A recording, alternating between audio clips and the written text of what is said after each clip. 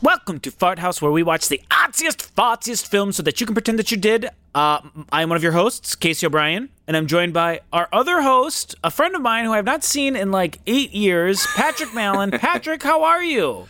I'm okay. It's very hot. Okay. We're getting close to the season where I record topless, Topless. We're getting very close. I'm shocked we're not in the topless season already. I know. I thought about it, but I stepped on the scale about 2 hours before recording.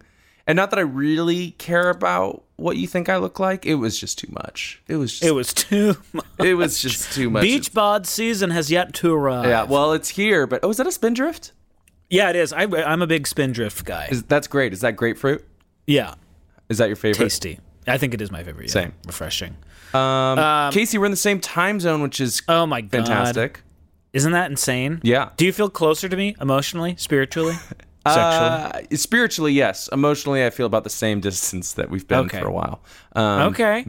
Isn't it kind of cool? I could take 35, which is like right near my house, all the way down to you. Yeah, it's amazing. Turn left on that street and then take that street all the way to you. That's kind of amazing. I think I could do a right, a left, and a right, and I could get on 35. So just 3 turns until I see you. Well, and then I turn once I get to you. I love to break it down like that. I love that. But Casey, without getting too bogged down, I want to hear about your move. Are you feeling settled in? I would say it feel like home. It feels like home, but I'm like medium settled in. There's just so much to do, and we had so much construction stuff happening right when we moved in that felt kind of chaotic. Like we got a new roof and a new water heater and a new air conditioning and a new heater, and we had the inside painted and a bunch of electrical work had to get done. So there was like people in and out of the house all the time, not to mention just like unpacking everything. Like we're kind of like everything's like out of the boxes, but it's like we still have to put everything away. Right. And then also our lawn is getting really long and I haven't had time to mow the lawn, and that's like a new homeowner thing. Yeah. I don't know. I'm a little overwhelmed. Yeah. Mowing the lawn, like, you know, we've talked about this. When I first moved to Austin, I was excited about having like some yard for the first time in my life. But yeah, there's something about lawn mowing that is just so awful. It's just like once you do it, you feel very accomplished, but like the prospect of it sounds just, it's so excruciating. I've never used this lawnmower either. I have to like charge it. Or do you have the Ryobi? Whatever it's called. It isn't the Ryobi. Somebody else asked me that exact same thing, but I think it's a cheap knockoff. Okay. But the Ryobis are still pretty cheap. I'm like overwhelmed by home ownership duties already. So I don't know. It's going fine. And then when I'm in a calm moment, pure joy just envelops me that I have a house and I'm living in Minneapolis and I love our neighborhood so much. Yeah. Are you close to things? Like, do you feel? Yes. Love that. I feel like this is a burgeoning neighborhood, southeast Minneapolis area. There's all these new restaurants popping up. There's this place nearby called the Bull's Horn, which is kind of like a redone sort of local neighborhood Midwest bar, and it's fantastic. And Patrick, I got to take you around again. Yeah, got to take you around to all my spots. I can't wait to come visit. And I'm gonna need to be there sooner rather than later because it's I don't know when it's ever gonna cool down here. This whole week it's like lows of 80. Right now in my house, it's 80 degrees in the house with the AC going full blast. It's 104 degrees outside.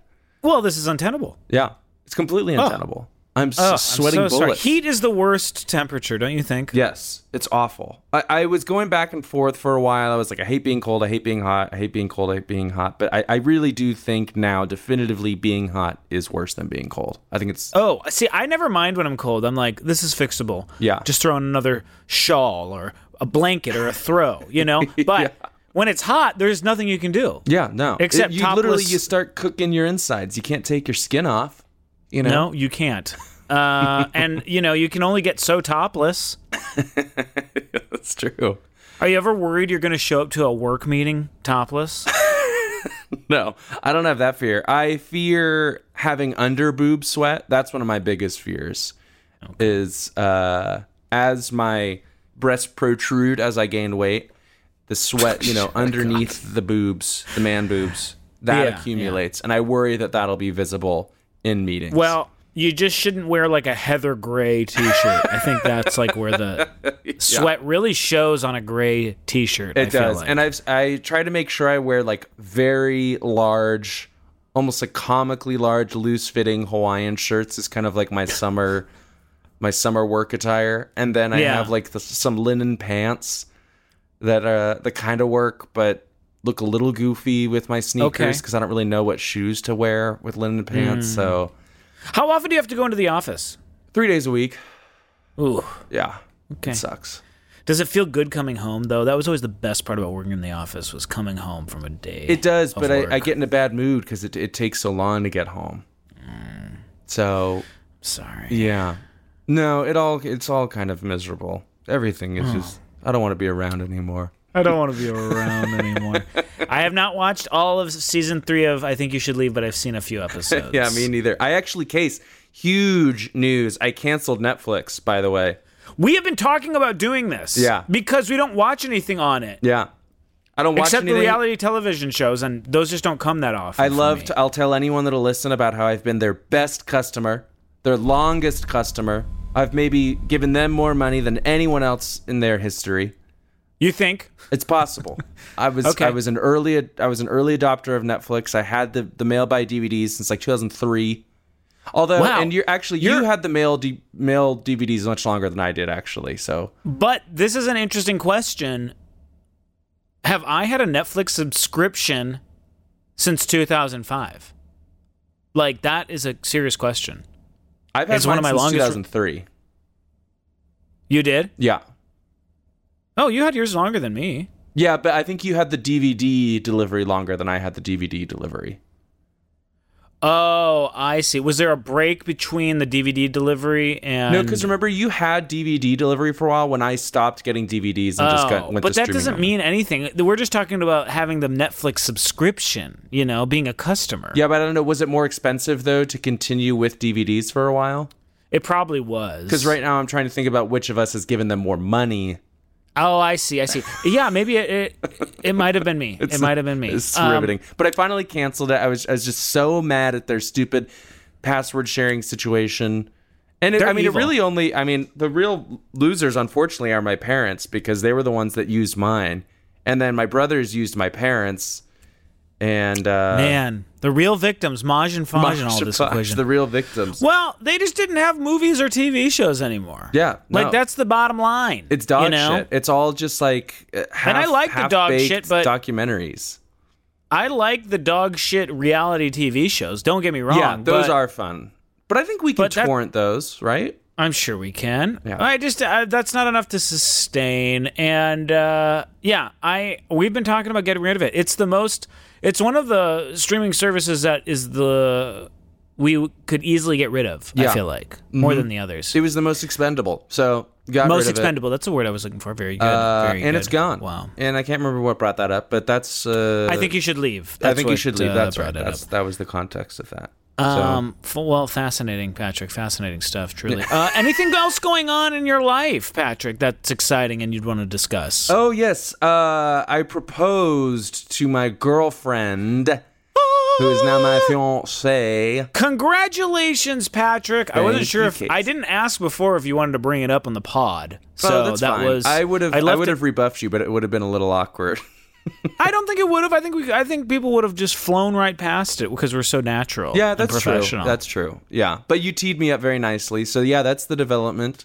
Wow! Congratulations, Patrick. So happy for you guys. Thank you, and Casey. It's so exciting. Thank you. And was Leah freaking out, or did she kind of know it was coming? I think a little bit of both. I'm sure there was a large part of her that knew it was coming, but probably not the exact moment it was going to be coming. So I think there was just enough suspense to keep it kind of spicy. Exciting. And saucy. Spicy. Yeah. Riveting. Yeah, so we're going to be married in Las Vegas by Elvis. Woo! Which is very That's exciting. Have you picked out the package. Elvis? Huh? Have you picked out the Elvis that will marry you? You know, that's an excellent question. I don't know if we get to choose the Elvis. I think we're at the mercy of the chapel's I see. Elvis. And that's fine. Some people have gotten some really drunk Elvises, which could go either way, which could be kind of funny, but also could be kind of a disaster. Yes. It's funny too, like reading about it seems like the kind of thing that is like easy and straightforward, doing like a Elvis wedding in Vegas. But there are so many little charges and actually things to be conscious of, like here and there. And traps. And there's so many different chapels that do this, and so you can compare and contrast, and it all kind of comes out in the wash in terms of price. But it's funny, you're not allowed to, at the one that we chose, you're not allowed to take pictures inside of the chapel during the ceremony.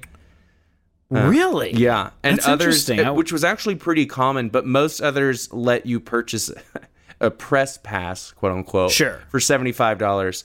But this chapel didn't even offer it, but it was a combination of pretty good price, good reviews. We get a free limo. We're staying at the Bellagio, limo from the Bellagio to the chapel.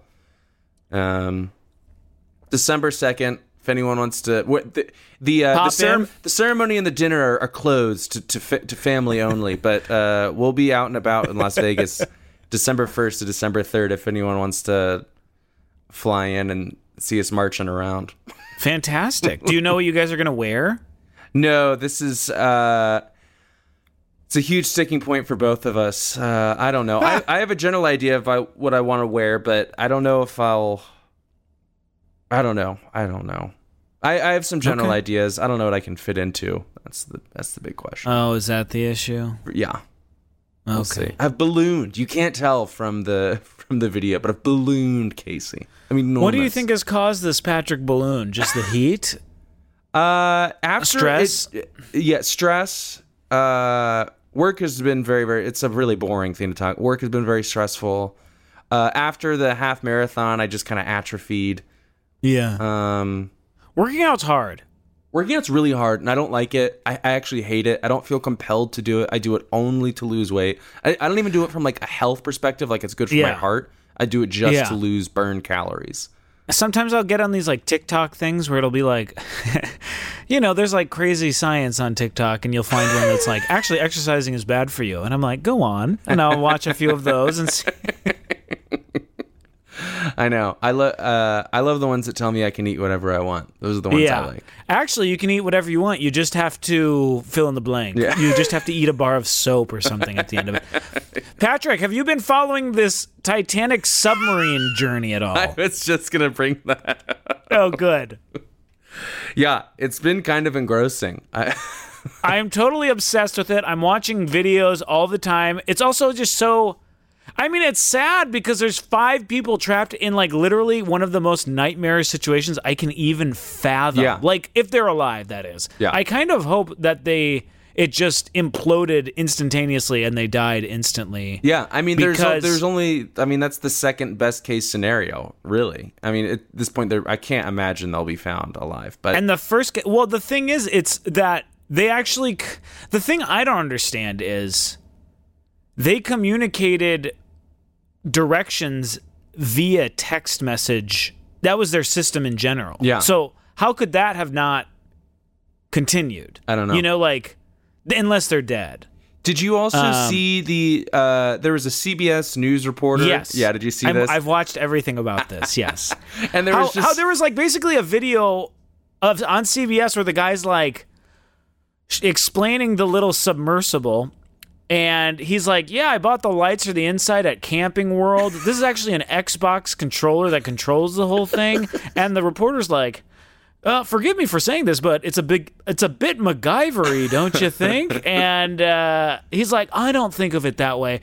But it's like they're making all these jokes about how janky it is, and then this happens. Yeah, I know. It's astonishing. I cannot imagine getting in that thing. Like, it's so small. Like, they're calling it the size of a minivan. Like, that's generous. Like, that's... For 5 people in a minivan, yeah, I think that's generous, too, because it doesn't look like there's, like, comfy seats or anything. No, and there's essentially only one quote-unquote window. There's the porthole, which you can take turns to take a look at the wreckage. I don't think they made it down there to take a look, but... Well, wasn't this the whole thing with James Cameron? Like, he dedicated, like, 10 years of his life to, like, inventing a new submarine so he could go down and look at the Titanic wreckage? Something like that. I don't know all the details, but yeah, it was, like, something that poured millions of dollars into, and it was, like, And I think it was just him. Yeah. Which, like, James Cameron is an insane person, but, like, that, if he had died, it would have been like, oh, shit, he shouldn't have done that. Yeah. But, like, it's not as evil as this whole enterprise feels like. Right. You know? Also, like, James, like, I don't know, Ocean Gate, the company that did it, like, it's a very much like a luxury tourism sort of endeavor that's, like, caters to very, like, wealthy people to, like, have these experiences that the normal person can't have. James Cameron is just an uber dork who was like... It did seem like for more scientific purposes when he went. Even if it was for, like, a documentary, it felt like the first mission was, like, scientific expedition, sort of. And James Cameron isn't the kind of person who's going to be, like, wanting to, like, cut corners. You know, he wants to do everything, like, immaculately. So it's just so crazy. And there's, like, this billionaire and his son down there. I mean, you know, many people, including my wife Trisha, made the joke that there should be a, like, Triangle of Sadness sequel with this thing because it's crazy. I know. Did you see that one of the billionaires down there, his stepson went to the Blink-182 concert? I did see his stepson, so he didn't seem to be mourning too much. Yeah, you know? maybe he's Maybe ecstatic. having the time of his life. It's gonna be the best development. So there's a lot going on. I'm engaged here in Minneapolis. Billionaires are dying in submarines. I would never go in a submarine. Period. Even like, especially one that was going 2 miles below the ocean surface. That is so crazy. Would you go into space? No, I would never go to space. You would never go to space? Never. I like to stay... I don't even like flying. Yeah, that's true. I don't like heights. I want to be near the ground. Would you do a cruise? Yeah, I would do a cruise. Interesting. But... Are you afraid of things like the poop cruise? Like where all the toilets back up? Not as much as like going into space or way underwater. Have you seen Das Boot? There's been a lot of jokes about Das Boot, too. No, I have not seen Das Boot. Me neither. The boat? No, I haven't seen it. You know, if we did that one, that would be a Own It Hasn't Seen It title. Oh, is that correct? Yeah. And that's one of my oldest DVDs. I've probably had that since like 2005. 2005. Since the birth of the DVD, basically. Oh, have mercy on me, Patrick. Well... Should we move on to our letterbox rundown? Unless you had any other points to bring up about submarine travel or anything like that. No. This is what I was going to say. Have you seen The Other Two? Excuse me? The show The Other Two? No, what's this? Patrick, I think you would really like this show. The Other Two. It's about basically a Justin Bieber type celebrity teen. Okay. He's not the main character. Is it a comedy? The main character... Yes. Okay. The main characters are his two older siblings who are like kind of losers, and they're the other two. And it's so good. Ken Marino's in it. Oh, I love Ken Marino. Molly Shannon's in it, and it's so funny. But there's an episode where the older sister, she's like, I got to date a billionaire. I need to date someone incredibly rich. And she goes on a date with a billionaire, and he's like completely bald and has all this plastic surgery, and he's like, watch out. And the whole date is him watching him climb up a wall, and he's like, look how high I am. Look how high I am. And then at the end of the date, he's like, do you want to go to space? And then he like takes her to space. Anyway, she dates what channel or streaming service? It's HBO or Max, excuse me. Then she dates another guy, a millionaire. And she's like, you're not a billionaire, are you? And he's like, no. People turn so weird when they become billionaires. But on the date, his company sells and he becomes a billionaire, and he transforms into like a bald guy with plastic surgery. And he's like, do you want to go to space? It's so good, Patrick. It's so good. This sounds fantastic. Oh my God! What are the other two? Are they familiar faces? Had you seen them in anything? I only knew one of them because he was a UCB guy, Drew Tarver. Okay. But it's really good. You honestly could pick up with this season. Okay. There's 3 seasons. There's 3 seasons? Yeah. Oh wow! Is it worth going back, or should I just start? I think it is. This season is just the most. I think this one is really firing on all cylinders. Did we talk about Jury Duty? Did you watch Jury Duty? I loved Jury Duty. Okay, this is where... Did you hate it? We diverge. I knew you would hate it. It's too pure for your decrepit, hating soul, your evil, hating heart. I didn't even finish it. I was like 3 or 4 episodes and I had to tap out. Oh my God. It's so ridiculous. I loved it. It's so fake. It's so phony. This guy absolutely knows they're actors. No, he didn't. Stop it. It's so ridiculous. He has to know. I don't believe for a second he thinks this is a real thing. He 100%. Patrick, can't you just extend, suspend disbelief for a little bit? I personally think he was actually fooled. I don't know. Maybe I'll pick back up and then they all become they're all such friends. It's buddy. It's wild, man. I like that show. I did. It started off very funny, and in fact, James Marsden is really great actually. Yes, he was. All of the actors are actually really, really talented. The performances are really good. I tapped out when they go to the manufacturing facility. That was the last. You didn't like that? No, I thought that was pretty funny. It was so ridiculous. It's like this is insane. Well, I'm not gonna stand here and also, try to convince you have a high tolerance for commercials. I don't. It's on this fucking bullshit freebie thing, which I want to pay to watch it, and even this you and fucking Shane. We watch a movie with Shane. It's on Tubi. It's only available on Tubi. He won't shut up about the fucking commercials. The next day, this is at the cabin. Shane's my brother. I'm complaining about him. Then the next day, he won't stop talking about it during the movie. God, commercial. I can't believe. Let's just buy it. Why are we watching another commercial? And then the next day, I wake up and we're at the cabin with my family. Say hello to my mother. Hi, Mom. She goes, hi. Shane said he enjoyed the movie last night, although he didn't like the commercials. And I'm like, nah, he complained to you too? Ridiculous. It's funny that your mom mentioned it too. I know. Is your mom very excited to have you home? He was complaining about it so much, it was worth mentioning, I guess. God. Is Sandra excited to have you in back home, hometown? Yes, very much so. Good.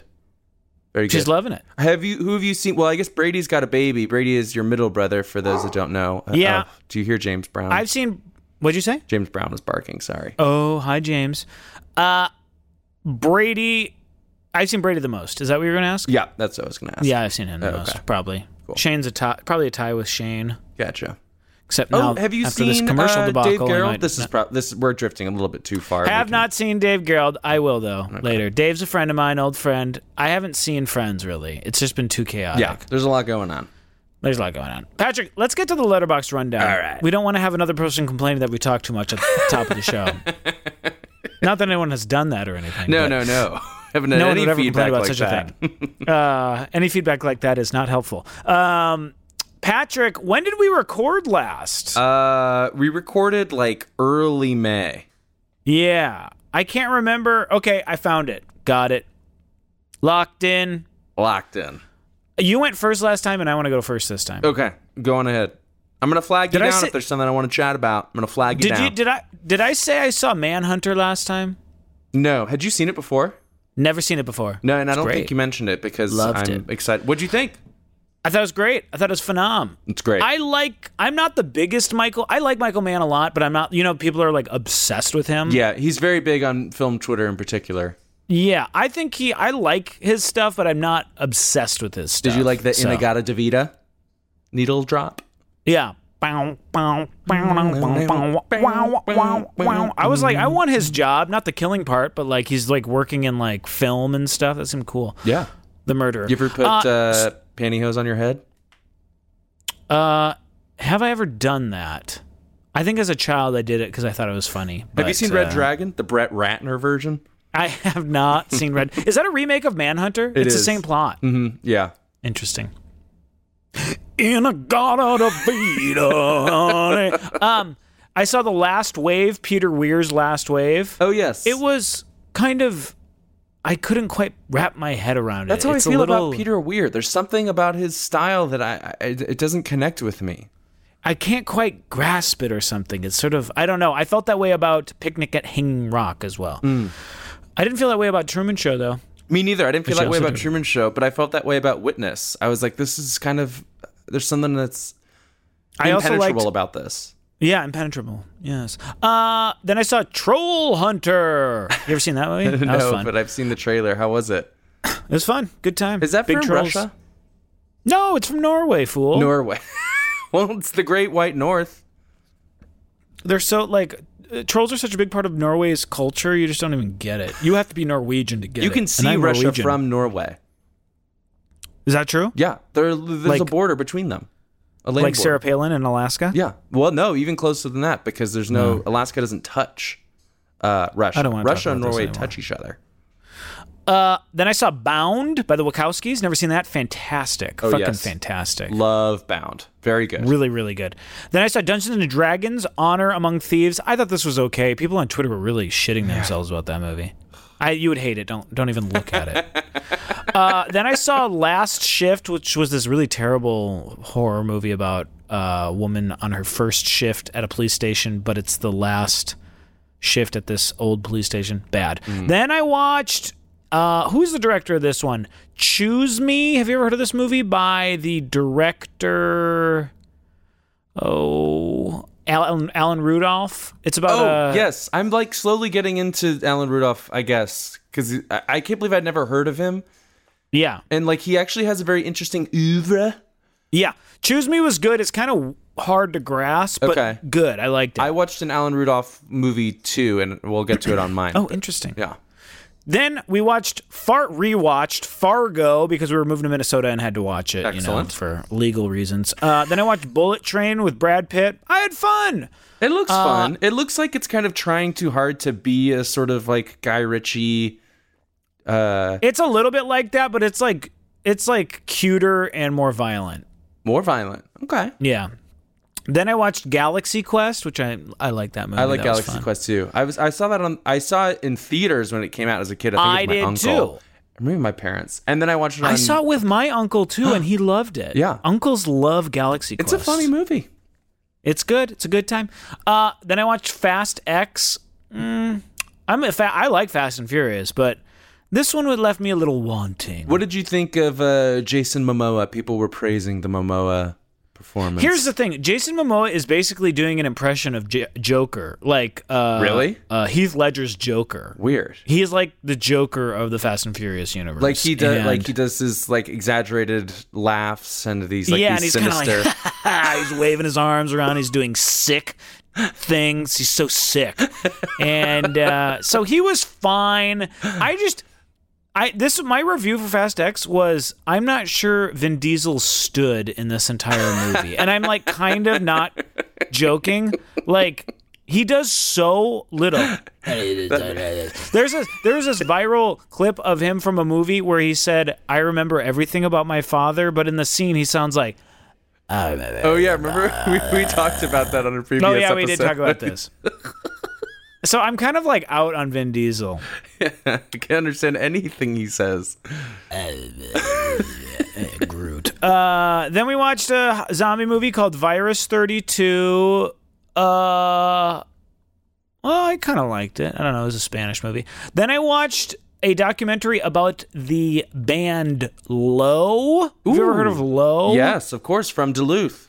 Duluth. It was the terrible YouTube version because there's like literally no other version in existence, and I really wanted to watch it. One of the members of Low passed away relatively recently. Mimi died. I think that might have motivated me to watch it. It's kind of it's a bleak movie. They're kind of a bleak band. I love the band, but like you really get inside the head of Alan Sparhawk, who's the lead singer, and it's not a fun place to live. You know what I mean?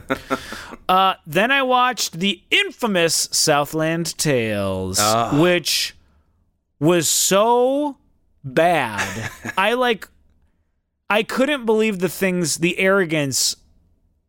It was just so bad. It was clearly trying to be Infinite Jest. Yeah. It like cribs a lot from Infinite Jest, and it's trying to be like a David Cronenberg movie, but it doesn't have the balls to like. It's like a very sexualized future, you know. It's like Sarah Michelle Gellar plays a porn star. Yeah.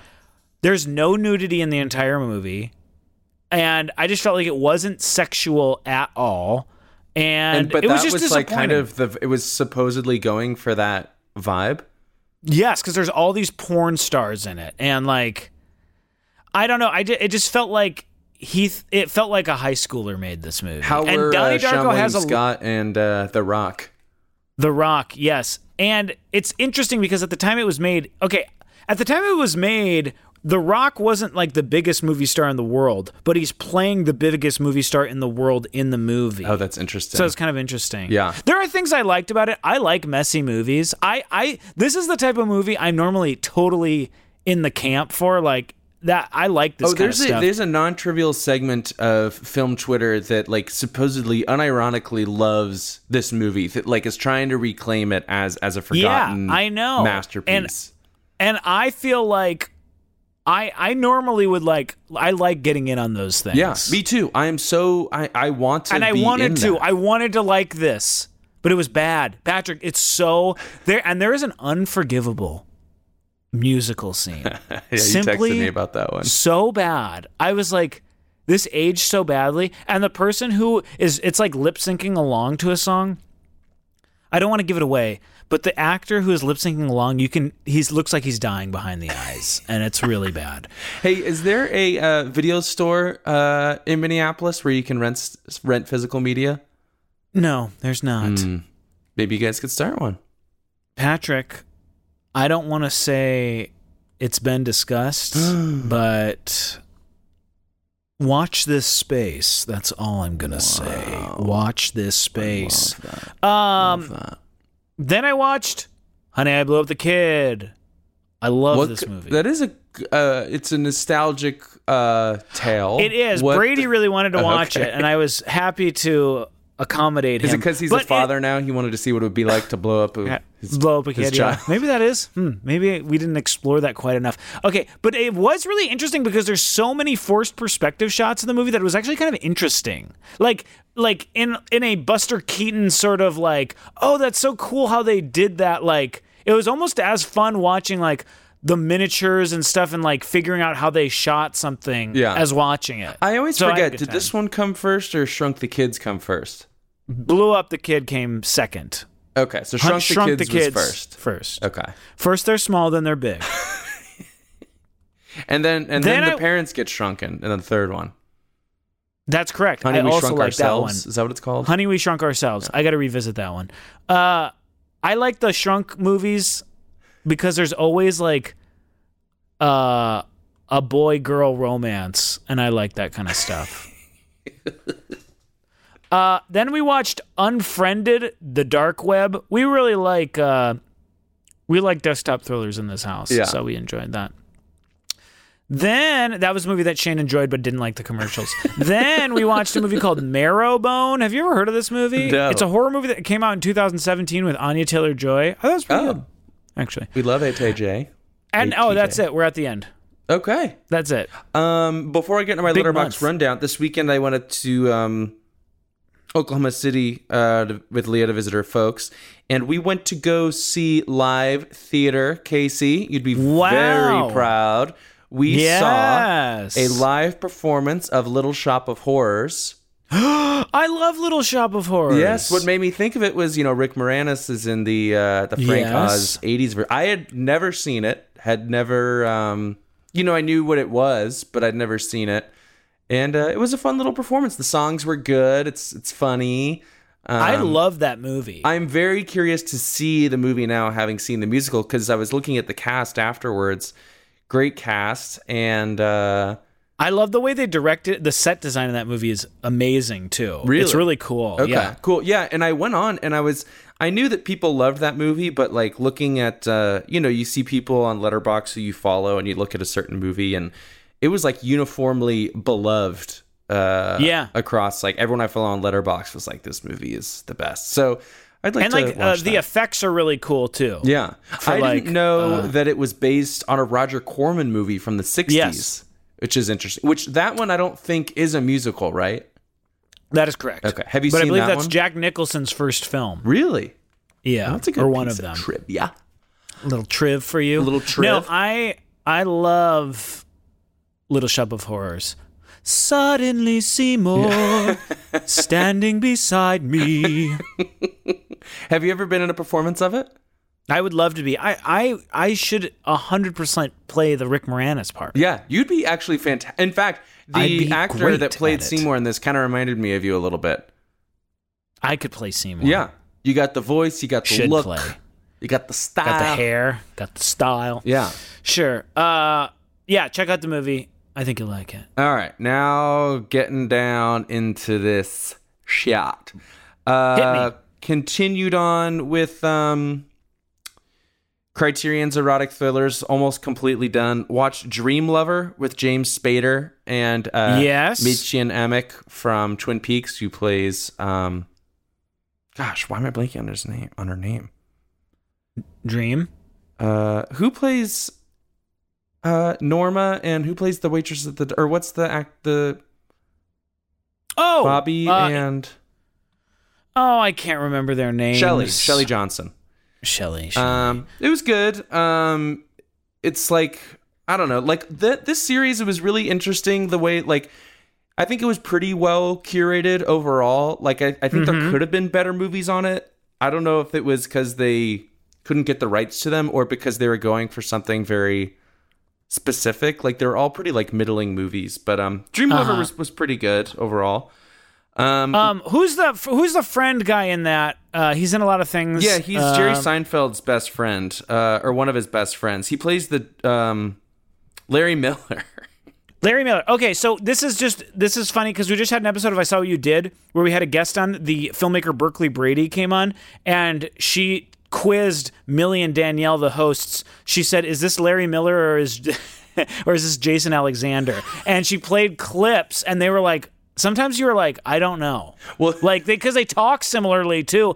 And Larry Miller auditioned for the part of George Costanza, which is funny. So there's another movie that we watched. I'm jumping ahead, but like we watched Remember My Name, which is the first Alan Rudolph movie that I've seen, and I can't believe I've never heard of him. Because like, had you even heard of him as a director? No, I think he was kind of an indie dude. Yeah, he was like an indie dude, and if you go and look at his filmography, he had a lot of interesting sounding movies with a lot of like relatively famous like character actors and some more like top line talent. And I'm curious to like dig in his filmography a little bit more. It looks like kind of like.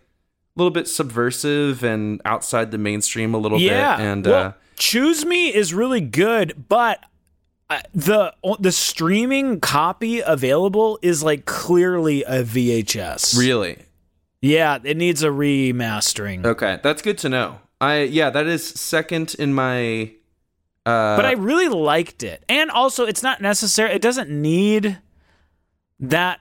You know, it's not like a Christopher Nolan film, but right, but you just want it to look good. Yeah, you want it to look good. That was the problem with, I'm jumping around a little bit, that was the problem with one of the other Criterion ones I watched called Flesh Tone, which was kind of described as Lynchian, and we've talked about before how that term is kind of thrown out a lot. And people don't use it correctly. Yeah, and I kind of saw what they were going for in calling Flesh Tone Lynchian because but I really just think it was just like bad acting, it was just kind of a bad. It's kind of like saying The Room is Lynchian, but the acting is just bad. Flesh Tone felt like slightly more competent than The Room, to be honest, and it looked.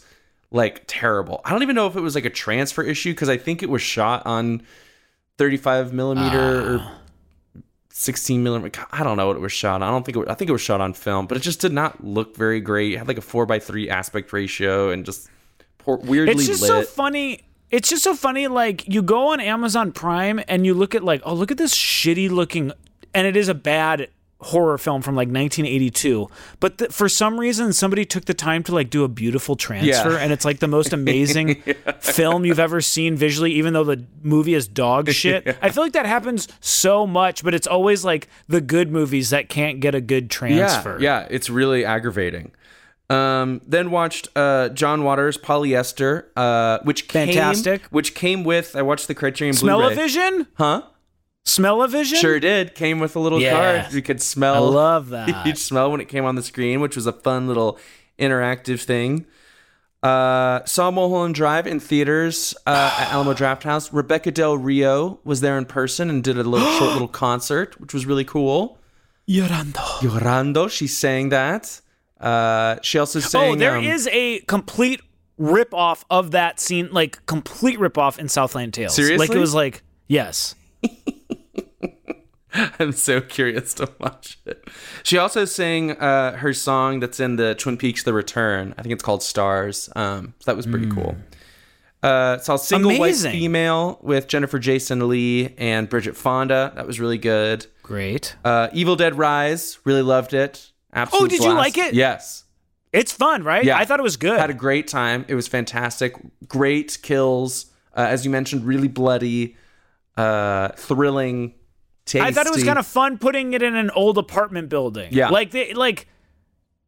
I feel like what they were trying to do was like attainable. Mm-hmm. Like they didn't try to reinvent the wheel, but they're like, let's make it an apartment building. And I don't know. I thought it was really well done. Yeah. And I think it continued the tradition, with balancing tone of like scary and pretty funny. Funny? Too. Yeah. Yeah.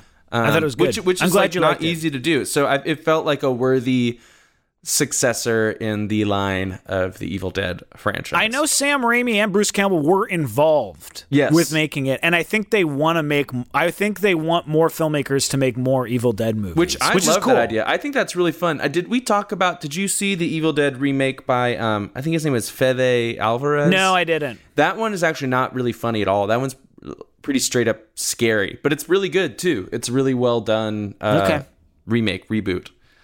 Watch Cronenberg's The Dead Zone. That was a long Cronenberg blind spot for me. Have you seen that? I love that movie a lot. I'd say it's a little uneven. Yes. But there's parts I think are awesome. Mm-hmm. That's how I would describe it. It felt like it's a good movie and I really liked it, but it felt like a sort of Cronenberg for hire situation. Like it didn't really, like you said, uneven. It didn't really seem to really know what it wanted to be. And Stephen King's novels, like so few of them are adapted well. They're hard to adapt. And I almost feel like he should have cut out a huge part of the story. Like there's kind of two stories in that movie. It's like he's hunting this murderer and then also there's like this Trump figure that's going to end the world. It's kind of like, I think they should have picked one or the other. Is it Martin Sheen that plays him? Yeah. Yeah. Who does a great job. I mean, and also, I love Christopher Walken, but sometimes I can't tell when he's well cast or miscast or like. Yeah. And this was. He's really good in is, I think it's called King of New York. Yeah, he's great in King of New York. Abel Ferrara. Yeah, that's a really good movie. And then watch that movie I mentioned, Remember My Name by Alan Rudolph. That was pretty good. Watch David Byrne's American Utopia again. Watched Marty Scorsese blind spot for me, Alice Doesn't Live Here Anymore, because that was on the Criterion channel. It was great. It was funny. It was sweet. It was tender. Really good soundtrack, of course. It's a Martin Scorsese movie. Watched, per the hype from Luce, Sanctuary. And I need to have a conversation with Luce about Sanctuary. Do you need to scold, Luce? I don't need to scold. And she wrote a very, very excellent review on Letterboxd, and I encourage folks to read Luce's review of Sanctuary on Letterboxd. I liked it. I didn't dislike it, but it was very underwhelmed. It felt like it had no idea what it was doing. You were going to get a nasty text message, Patrick. But I'm looking forward to it because every time I love Luce's point of view, and she always helps me see something that I didn't see before. And so I think she will help illuminate something for me. But it didn't. It felt like a really cool idea stretched out, way too long, and didn't really know what it was doing. Does it play the song "She Sells Sanctuary" by The Cult? No, I wish it had. I love that song. Saw Purple Rain in theaters at Alamo Drafthouse. Phenomenal. And then we're getting down to the wire here. Rewatched Thelma and Louise. Always a fun time. Rewatched an early Paul Verhoeven called Flesh and Blood with Rutger Hauer and Jennifer Jason Leigh. Huh? Not as good as I was hoping. I think Paul Verhoeven hadn't really found out what he wanted to do tonally yet. His movies are very odd in a lot of different ways, and they're very dark, and they're kind of funny, and they're kind of silly, and they usually have a little bit more clarity of direction. This felt a little bit too loose and incoherent. I still liked it, and it's dark. in unexpected ways, and it was a huge bomb when it came out. And it's weird because not that, we're very conditioned to have protagonists versus antagonists. This was one of the most like unsure who to root for movies I've seen in some time. And even when it's like a bad guy that you're kind of rooting for, you still kind of like, you kind of still align yourself with someone. Yeah. And this was, so it was kind of, I don't know, it was a little bit difficult to really connect with it. It didn't look particularly great, but it was an interesting exercise. Yeah. And then lastly, I was in Oklahoma City. We were rushing from Austin up to Oklahoma City. It's about a 6-hour drive to actually beat a tornado. Fuck. Which we got caught in some bad weather, but nothing too awful. Scary. So when we got to Oklahoma City, we watched Twister, which we did for this podcast a few months ago. So rewatched Twister. I love Twister. Yeah. You know how I feel about Twister. You love it. I think it's fine.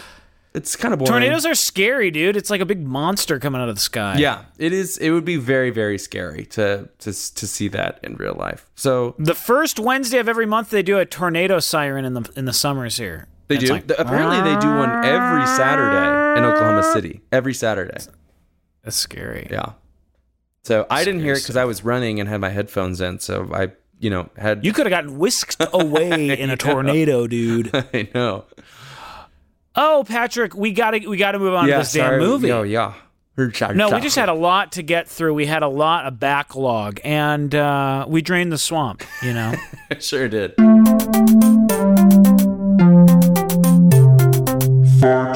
This is Fart House. We watch the artsiest, fartsiest films so that you can pretend that you did. And this is one I think we are really doing a service for you. Yeah. Because this is an artsy, fartsy movie to the highest caliber. I feel like this cuts right back to our original, not that we've deviated from our original vision of the podcast, but this is like the kind of movie we had in mind when we started kicking around 100%. The idea. 100%. We are doing God's work for you, the Lord's work. We will discuss we'll discuss this movie and subject it to our proprietary fartsy test, which determines how impenetrable this movie really is. We're talking about Uncle Boonmee, who can recall his past lives. Directed by Apichatpong Weerasethakul, and who goes by Joe apparently in. Is that right? The English-speaking world. Apichatpong Weerasethakul. I think I got that kind of that sounds right. pretty good. He seems awesome, by the way. I was watching some interviews with him. Seems very cool. But Patrick, I must ask you, do you own this movie and have you seen it? No. I thought you might have owned it because this came out in 2010, right in that little cinephile zone, that Bermuda Triangle where Patrick was just sucking up any DVD he saw on the shelves. Well, it's loomed large in my psyche because, like as you said, it was kind of the peak of film fandom, and it won you'll get into a little bit more information about it in a second, but it won the Palme d'Or at Cannes at the time. That's correct. In 2010, I think. And so I was very intrigued. And it was the first Thai film. First Thai film. And yeah, it was interesting because it was like very clearly a very slow film. You get that from the trailer, but there's like supernatural elements. There's like a monkey man with bright red eyes in the forest. What's going on there? There's a woman fucking a catfish. There's a lot happening. And I wasn't sure what to think. And I remember somebody saw it when I was in film school. Ooh, okay. Or right close after. And was like, it's so boring. Don't even bother. It's so stupid. Don't see it. And that has been drilled in my head ever since. And it's someone we know. And I won't say their name. Okay, you can tell me later. But that has been drilled in my brain too. I had heard how it was so slow, so boring. I'd heard from people that couldn't believe that it actually won the Palme d'Or. Not that that means, a lot of bad movies win, a lot of good movies win. It doesn't really mean anything. But I remember being like kind of surprised because I was so excited to see it when it won the Palme d'Or, and then some people whose opinions I respected were like, "Don't, it's so boring." This is a classic one of those films where if I had seen it at the time, I would have been bored to tears and I would have hated the experience. And then afterwards, I would have said, "Oh, it was brilliant." Yeah. I actually think it was like, I would have 100% lied. Top 5. Yeah. Instantaneous. But I will say, watching it this time, I was like, okay, snooze fest. I had low expectations. I really liked it. Yes, I did too. I really liked it. I'm going to do a quick synopsis here, very brief synopsis. So the movie is about Boonmee, a man who is dying of kidney failure, and he owns a farm, and he's kind of living a comfortable life out in his farmhouse and stuff. And he's got servants that take care of him and clean his kidney, as they say in the movie. And then one night he's at dinner, and the ghost of his wife returns, and his missing son, who's been missing for like 20 years, returns, but he's been changed into a, what are they called? Ghost monkey. Yeah, ghost monkey. And they have a little dinner, and just, he kind of ruminates on his life, and that's kind of it. I don't know. He recalls his past lives. But it's kind of funny. It's like kind of cute and nice, and it actually isn't too complicated. It's just a little slow, I would say. Yeah. And I think I found it's not enjoyable. Totally clear. Like, yeah, I wouldn't say it's too complicated, but I wouldn't say it's like 100% clear when he's kind of making a sort of cosmic connection to a previous life. So it can kind of feel like it's coming out of nowhere, and then you kind of realize that, oh, this is him looking back to some other. Yeah. I don't know. It's being revealed to him, or he's uncovering a part of himself from a previous life. And there's a lot of like animals. It seems like he lived a past life as an animal. I don't know if you got that sense. Yeah, I mean, I don't know for sure, but it seemed like he was the catfish. But then I also thought maybe he was the princess. I don't know. I thought also he was the cow at the beginning. Yes, I think he was the cow at the beginning too. Which, this is a niche comment, but the cow reminded me a lot of James Brown, Leah's dog. Just kind of this like, like he gets into like a corner and couldn't move because he's just so old and big. I famously called James Brown a Jurassic dog. Yeah. Which is the best possible descriptor. He'll get into a corner and then he can't move because he's just like, his vision is limited. His joints are not what they used to be. So yeah, that big water buffalo reminded me of James Brown. Oh, water buffalo. That's what that was. Yeah. I found this movie kind of soothing. It is slow, but I found it hypnotic, and my attention was always pretty, locked in on the movie. So when I was watching it, we've had this discussion a lot over the course of this podcast, especially I feel like over the past year when there was that we talked about, there was a filmmaker, I think it was the Iranian filmmaker Abbas Kiarostami, I'm probably mispronouncing his name, who there was a quote about how he like talks about how it's okay to fall asleep during movies and how he likes falling asleep during movies. And then we had a conversation case about how you had started to watch like fragments of movies. You kind of break it up into tinier pieces. Did you do that for this or no? No, I didn't. I actually sat down and watched this whole thing. So I fell asleep multiple times watching this. Wow. And we're kind of jumping ahead to the fartsy test a little bit. We'll revisit at the end. But that's not a... it was like even though there's melancholy and some moments of a little bit of dread, it is like it's hypnotic and it's kind of sweet and ethereal, and it lulls you. And I wouldn't say it's a demerit that it made me fall asleep. I wouldn't say it kept my attention, but I feel like there are a lot of scenes, maybe not a lot, but it seems like there are scenes where like people are falling asleep in the movie itself. Well, because it's very dreamlike. The camera lingers a lot on certain like landscapes or certain spaces, and so you kind of have a lot of time for your eyes to search around, the framing of a particular scene. Which I think maybe because I went into this knowing it was going to be so slow, I actually did find more compelling than I expected because I knew it was going to be so slow. So I was just like looking in every nook and cranny of the screen for something interesting in the composition to be like, oh, that's kind of fascinating there. Yeah. And it really, look at that. It really did. You could tell that everything was composed with great care. Yes. And with specific design in mind. And so that's always really fascinating when you can see what someone is trying to convey to you at kind of an atomic level, Yeah. Absolutely. It's funny. I'm kind of on a Thailand binge right now because I'm reading the book, The Beach.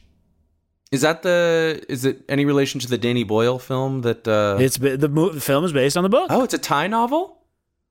Well, it's not. I mean, it's set in Thailand. It wasn't written by a Thai person, but it's set in Thailand. How's the book? I never saw the movie. Love it. Yeah. It's written by Alex Garland.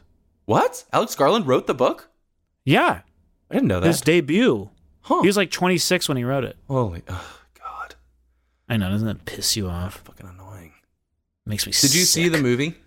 I haven't. I'm looking forward to watching the movie. I remember when that came out because I think it was like was it his first or second movie post-Titanic?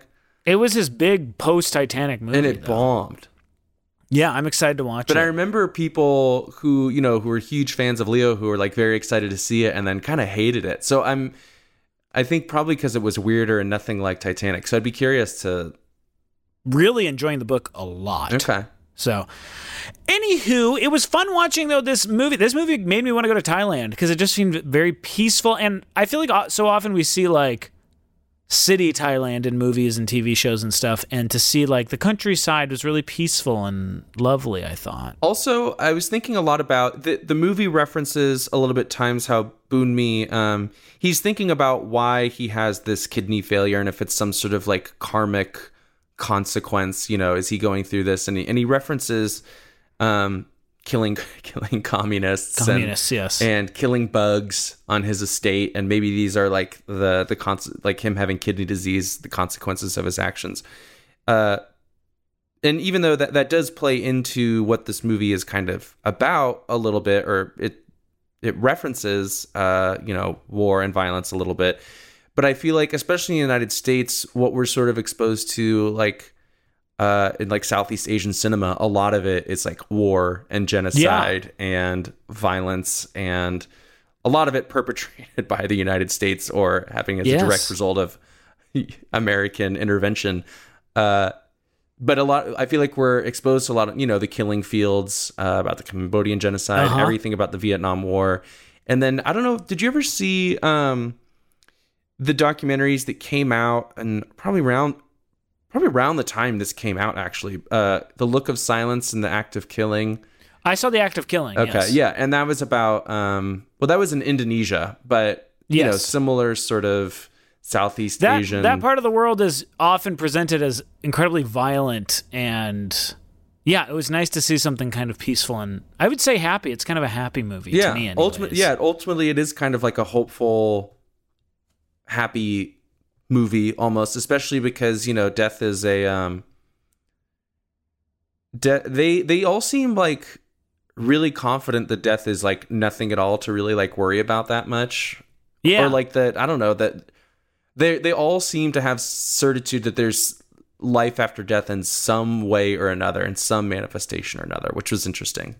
I liked when Hui, I think that's how you say her name, Boonmee's dead wife was like, he's like, "Where are you? Are you in heaven?" And she was like, "Heaven sucks. Heaven's boring." Yeah, she called heaven overrated. There. Just so great. Yeah.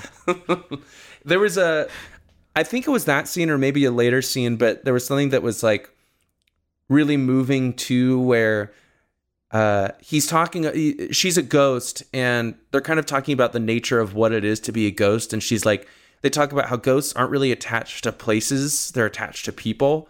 Yes. And so I don't know if you got this sense, but I feel like there is this almost this worry, like once he passes, she'll be gone. Yeah. Will they not see each other anymore? Because he'll go off to some other realm. Yeah. And she'll move on to some other realm or stay. And he kind of asks that. Yeah. I can't remember what she doesn't says. give a satisfying answer. Yeah. We got to get... Go ahead. Oh, please. Well, I think we've talked about it before on this. We've definitely talked about it on this podcast because this kind of philosophical movies we talk about them a lot. They come up quite often in the course of the show. And so we've talked about... And we kind of live in a deep realm. You and I are kind of a deep level and we're always there, we So go on. But it made me think about, again, it's the kind of movie, and I wish I could remember the last movie we talked about with this, but it reminded me of the scene with Larry and Cheryl where they were doing their renewing their vows, and they say for all eternity, and Larry's like really turned off by it. He's like, and he thought he was going to be like free at the end when they die. Yes, he couldn't even commit to that. That was so funny. I thought for a second I thought you were going to ask like, Yeah, I guess I was just going to ask, what do you think happens when we die? I would have been like, that was I don't want to talk about that. What do you? We've talked about this. Maybe I don't know. I don't want to talk about this. Oh, you don't? You don't want to talk about what you think happens when you die? Not really. I don't think it's interesting. I don't really. I mean, I don't. Not because I'm embarrassed about it, but I just don't think it's very interesting. I mean, you and I are Christians, so we're going to heaven, obviously. We're good Christian men. That's true. That's where we're going. Fun. Well, apparently it's overrated, so now I'm not that interested. Yeah, apparently it sucks, and there's nothing to do there. Patrick, we have to talk about the hairy sun. Oh, my God. How fun was that? Fun is one way to describe. It freaked me out. So it's kind of the lasting image of this movie. Is like you see these dark figures, like black figures, devoid of light in the woods, and you see these bright red eyes. And Boonmee's son has changed into one from mating from one of these ghost monkeys, and he like appears in their house, and he's like, "Hello, I'm Boonmee's son, Boonsong." And they're like, "Come in, sit down," and he's just kind of this like gentle monkey man. I don't know. I thought it was kind of fun. It was terrifying. I was so scared. They're like, "Look at these pictures," and he's like, "Okay." So that was funny when the servant or the nurse showed up, and he's like, "What the hell is going on here? There's a ghost and a monkey man in here." Yeah, and no one seemed a little bit alarmed, but not really. They were like, "Oh, yeah, this is my son, Boonsong. He's a ghost monkey now." And this is my wife. She's dead and a ghost. It was funny too because they all, they seemed kind of caught off guard or scared a little bit when she first appeared, but they all acclimated pretty quickly. Like this is they did, and then only like 20 minutes after all of them arrived, it's like, "Oh, I gotta go to bed," and they're like, "Okay," and then we didn't see the monkey son anymore. No. Hey, jumping. I mean, I'm all over the place with this, but who was at the end? So eventually, Boonmee passes away in this cave where he posits that this was where he was born in one of his initial lives. And then we go to like, excuse me, we go to like a hospital and some monk shows up. That was Tong, who was Boonmee's nephew, who had been helping out. Yeah, but he looked so different. Movie. Didn't he look different? Well, his head was shaved. I noticed they had the same name, but I don't know. How much time had passed? I don't know. The part that confused me, like honestly, the part that confused me the most, where I was like, "You're losing me a little bit," is when he's in the cave, dying, and he's like, "This is where I was born. I was born here." And then it cuts to photographs of like teenagers. Yeah. What was going on there? I took that to be as his time when he was in the military or when he was killing the commies.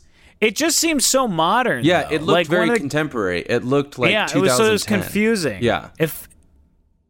I don't know. That's kind of what I took it to be. And then there's a picture of him with not really a monkey ghost, but what looked like more of someone in a straight up ape costume, which was kind of strange. I feel like that's where I was in a little bit over my head. I know that Apichatpong Weerasethakul this is about cinema and how we're losing cinema. Oh, really? Something to that degree, yes. And how cinema's dying. Knowing that, is there a particular scene or something that seems to resonate with you, or that seems to depict that specifically to you? Well, I think the idea of like recalling your past life, it's like film is something that documents and you can watch over and over again. So there's like something to that in general. I don't know. There's a lot of photographs. Photography is a big part of this movie. So I don't know. Yeah, and there's the idea of inhabiting different bodies or lives is kind of like inhabiting different characters and depicting different times of humanity. And what did you think of the catfish fucking scene where the catfish fucks the woman in the pond? I thought The Shape of Water ripped this movie off. I liked the catfish fucking scene. I thought that was interesting. I mean, it's kind of out of left field, but I liked the idea that this catfish saw her as she really was. Right. You know, or like, and I thought it was kind of sweet. It's a little a sweet romance between princess and catfish. How much of this do you think is how do you pronounce? How have you been saying it? I think I'm not saying it right, but I think it's Apichatpong. Weerasethakul. How much of this do you think is very calculated to convey things specifically, and how much of it is kind of like a Rorschach, like ink blot? I think all of it's sort of a Rorschach, or just kind of more emotion based rather than literal symbolism based, you know? And I ask that in the context specifically of the catfish fucking scene, because it's so bizarre and kind of gross, to be honest. And so I'm like, is this a situation where it's designed to be like provocative or weird for the sake of like being weird and gross, or is there like some symbolism that he had specifically in mind? I didn't think it was gross. I thought it was kind of like beautiful nature and man making love, just like Boonsong mates with a ghost monkey. Like, there is kind of a sexuality with nature and humanity that I like. Yeah, I mean, I guess that's true, and a lot of it is probably my, Western brain that is just like it's like man versus nature versus like harmony or coming together. But also, catfish are gross. They're like bottom feeders. They're like the nasty. I like catfish to eat. You do? Have you ever had one? Yeah. Yeah, I've had. I mean, fried catfish is like fine with like a bunch of hot sauce and. Yeah, it's good. Would you eat catfish are gross. like just a grilled catfish and like rice? Yes, 100%. That's gross. Yes. That's gross to you? You're very anti-fish. You've always been anti-fish. Every time you come to my house, you're like, you make fish in here? Doesn't it stink up your apartment forever? I would never make fish in my apartment. I would grill fish. Very anti-fish. I would grill fish outside. You just never cook fish in your apartment? Because it gets into the walls, and it's like cigarettes. They're the cigarettes of the sea. It's like cigarettes. Cigarettes of the sea? Yes, that's fish. I do love a really good fish. What a campaign. If you were trying to do an anti-fish campaign, that would be pretty good. The cigarettes of the sea. And then you could have a person like with a fish in that, like pretending he's like smoking a fish in his mouth. That would be good. And they have the mercury, they have the microplastics. They have the mercury. They've got them. Yeah. Isn't there something called noodling where you like stick your hand in a hole and there's a catfish in there and you can pull them out or something?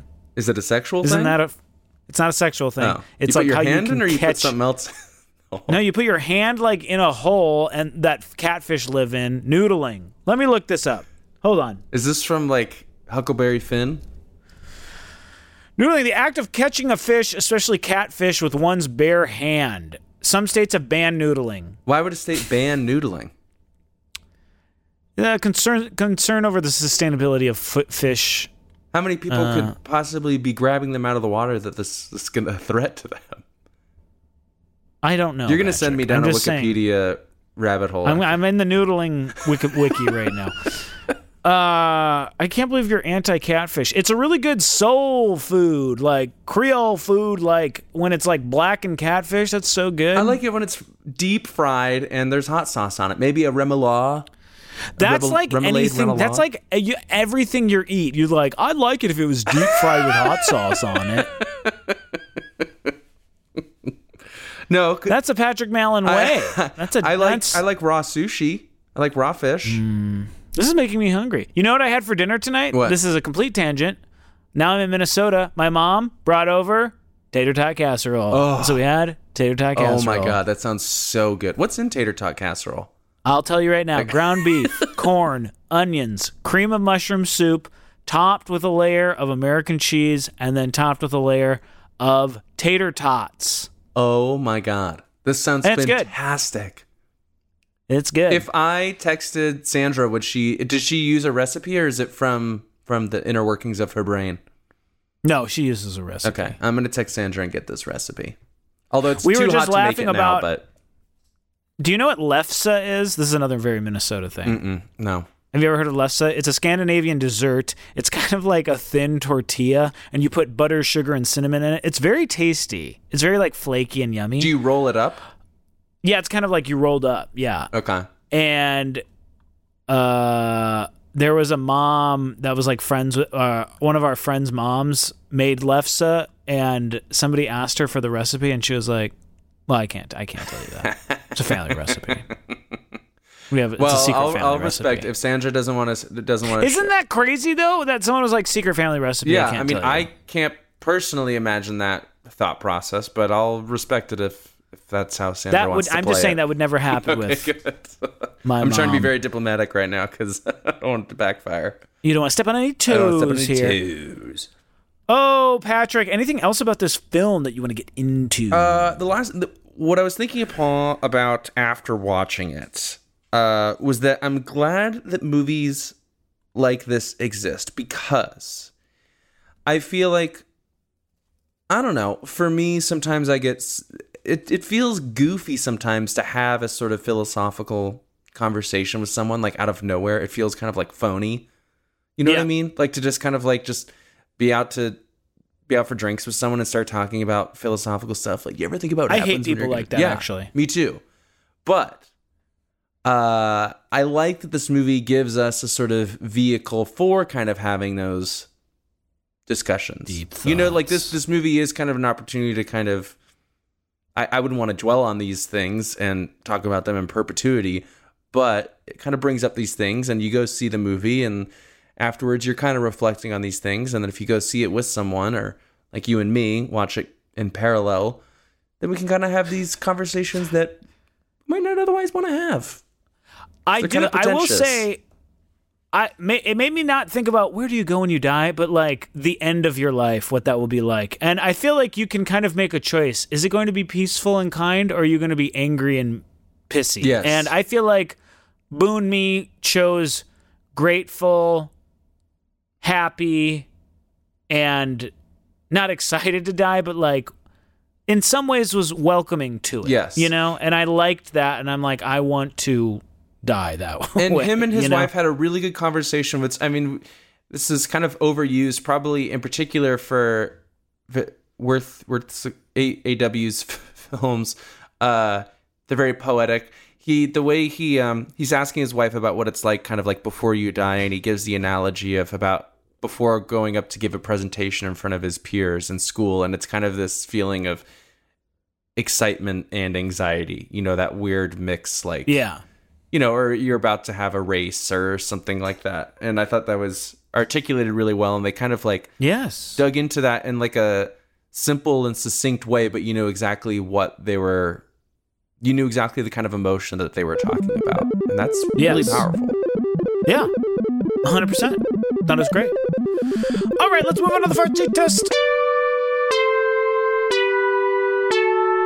Okay, this is the test used to determine the fartsiness of a movie, which is our scale that gauges how impenetrable, unapproachable, and generally artsy-fartsy a movie is. We continually add and subtract from this list. It's a living document, much like the Constitution, but far more important.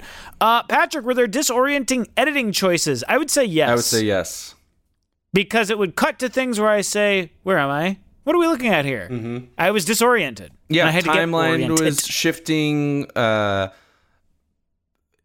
Like stylistically would kind of change up a little bit. Yes. Yeah. Oh, there's something where there are 6 reels in this movie, and he shot each of the 6 reels in a different fashion. Oh, interesting. I could kind of tell, but like stylistically it was coherent, but it was obviously an evolution throughout the movie. Yeah. Oh, one thing too I wanted to talk about was the music. The music was really interesting because I think it worked really well, but did you feel a sort of sense of dread or suspense with the music at all? I didn't notice any music. Oh, really? I noticed the music quite acutely, and it kind of made me... And I think this is like...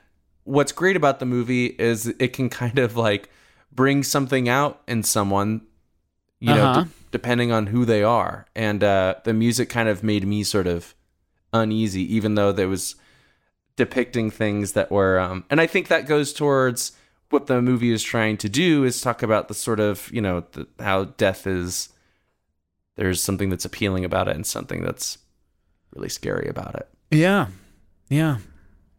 Beautiful.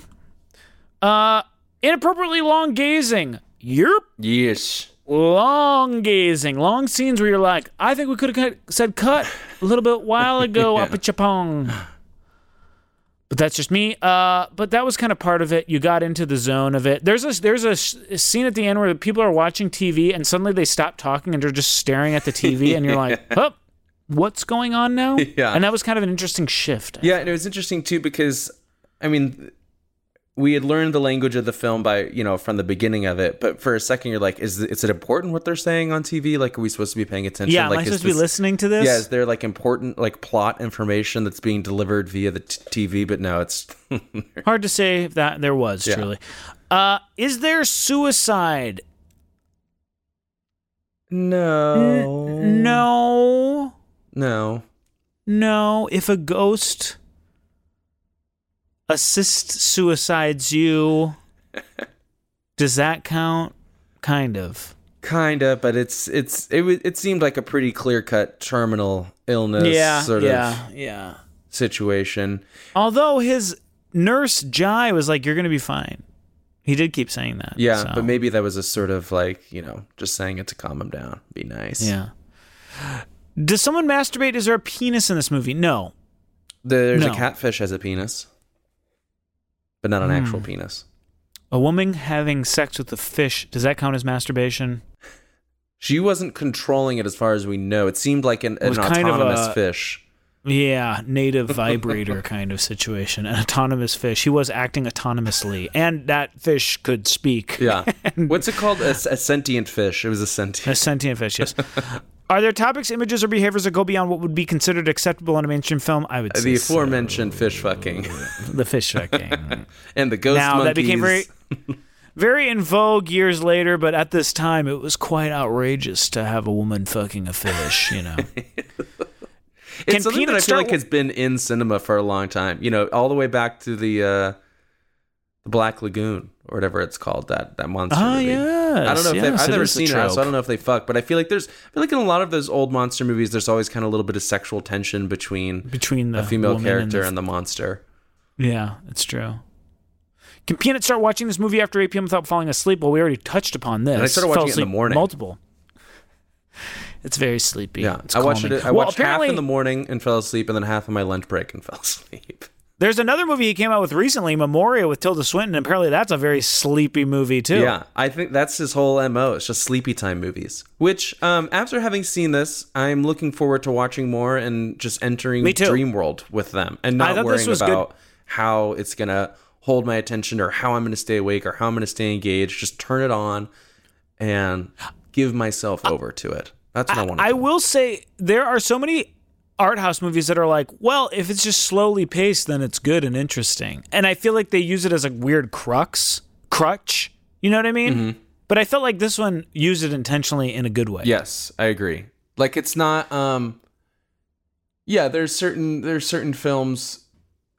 Well, now I'm just talking out of my ass because I haven't seen them, but yeah, I'm not even going to say it. Never mind. I felt like Sofia Coppola's Somewhere. I was like, you're intentionally being slow to make this feel like artistic because she was trying to change the vibe of her movies. Yeah, or Gus Van Sant's Jerry with Matt Damon and Casey Affleck. I did not catch that one. Missed that one. Is there an inordinate amount of milling about so much so this could be retitled We're the Millers? Yes, I'd say a lot of milling about, actually. And going back to the previous question of the... I already forgot what the question was with the slow. You're falling asleep. The falling asleep. There not a lot technically happens, but there is a lot of like rich imagery, and there's kind of like it's shifting. It's like shifting energy, a fair amount of the time, in this film. And so it's not totally static. It doesn't feel quite as meandering or aimless. It feels like stuff is coming through that's kind of like seeping into you just in a very, very slow way versus like other films that are just like, I don't know, slow for its own sake. Yeah, I hear you. Poster titillation level high, very high. It's a great poster. Do you know who made this poster? No, but I have a feeling I'm going to recognize the name when you tell me. His name is Chris Ware, and he's a great graphic novelist. I've read a bunch of his graphic novels. I gotta look these up because they're good. Chris Ware. Okay. He did one called Rusty Brown, which I really like, and then he also did one called Jimmy Corrigan, the smartest kid on earth. Those are two very good. His movies, his books are very dense and very dark. Interesting.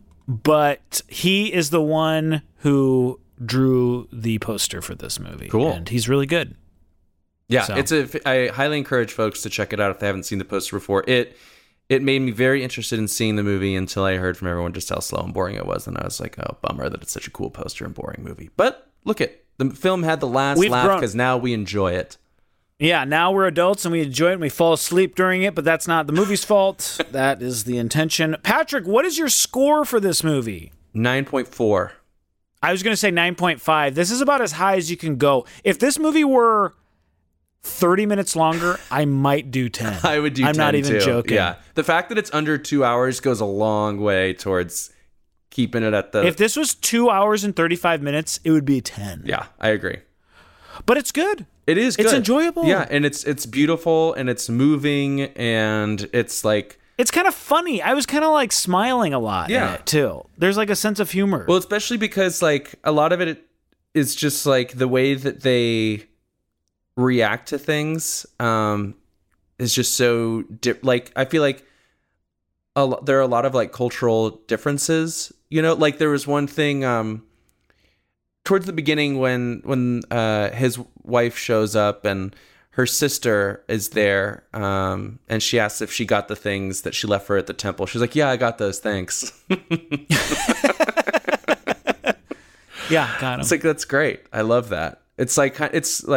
It's charming and funny, but also it's very much a part of like it's foreign to us, I feel like, in Western culture. There was some like kind of scary stuff. Like when the ghost appears, she just sort of like slowly appears. Yeah. And they're all like talking for a little while, and then someone's like, whoa. Yeah, and then when you see and then remember when you first see Boonsong's red eyes like at the bottom of the stairs? That's scary. Terrifying, yeah. I would not want to wake up like if Dolly had red eyes and was at the foot of our bed. Absolutely that not. would be scary. It kind of reminded. He kind of looked like the homeless guy from Mulholland Drive. God, out behind Winky's Talk Diner. About that jump scare got me more than maybe any other jump scare because I was so not expecting it. I was expecting it so much when I saw it. I think I hit my head. I have a memory of hitting my head on something. I was so mentally prepared for it during this most recent viewing in theaters that it completely it was so toothless. I was thinking about it for like 6 minutes before it even happened. And so as they're like going around the diner to like see it, I'm like, all right, here it comes. And then he comes. I was like, oh, that was silly. That's not scary. But I'm not scary, only because I had guys. spent like an hour before prepping for that specific moment. You've like dug your fingernails into your legs and are bleeding, and you're like, that wasn't scary though. Actually, in retrospect, my God, did that scare me? Me too.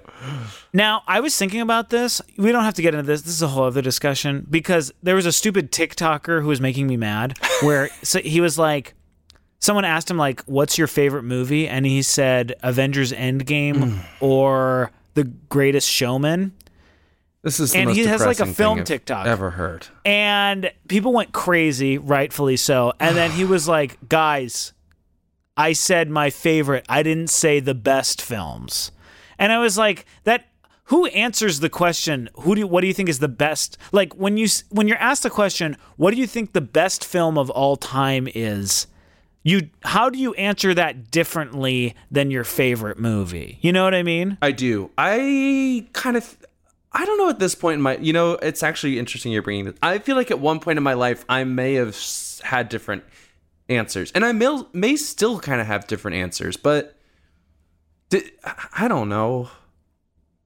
Like, what's your favorite movie of all time? Just or like one of them.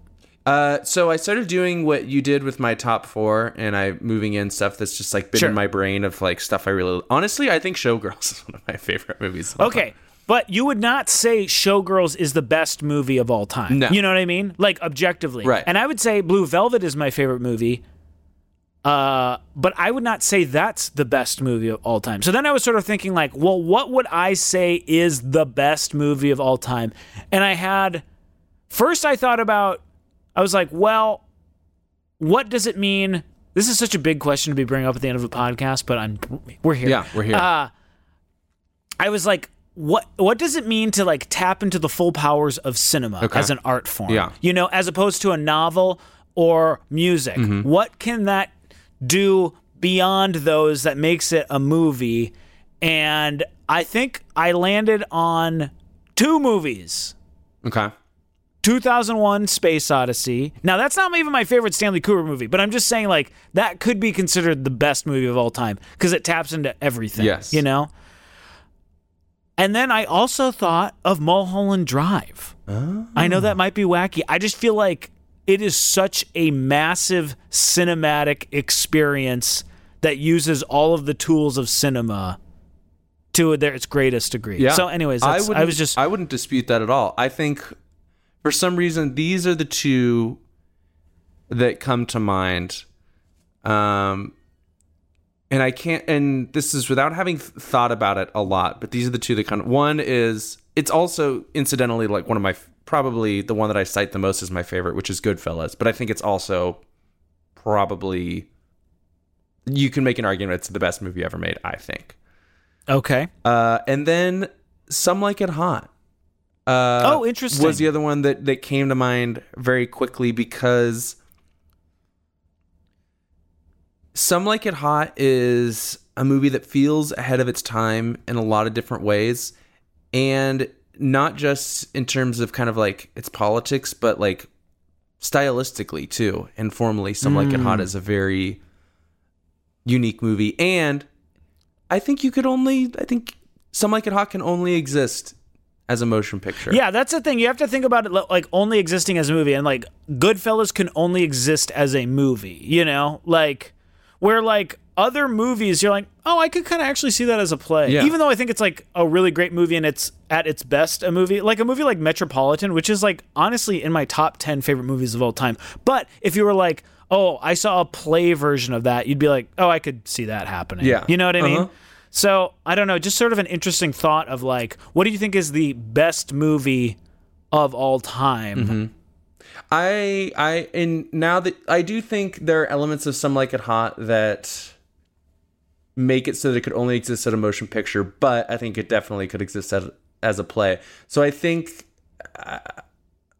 2001 is probably the best answer, actually. I just felt like, well, then I was kind of like, well, you know what? I was like, it utilizes cinematography and imagination and music in such imaginative, interesting ways.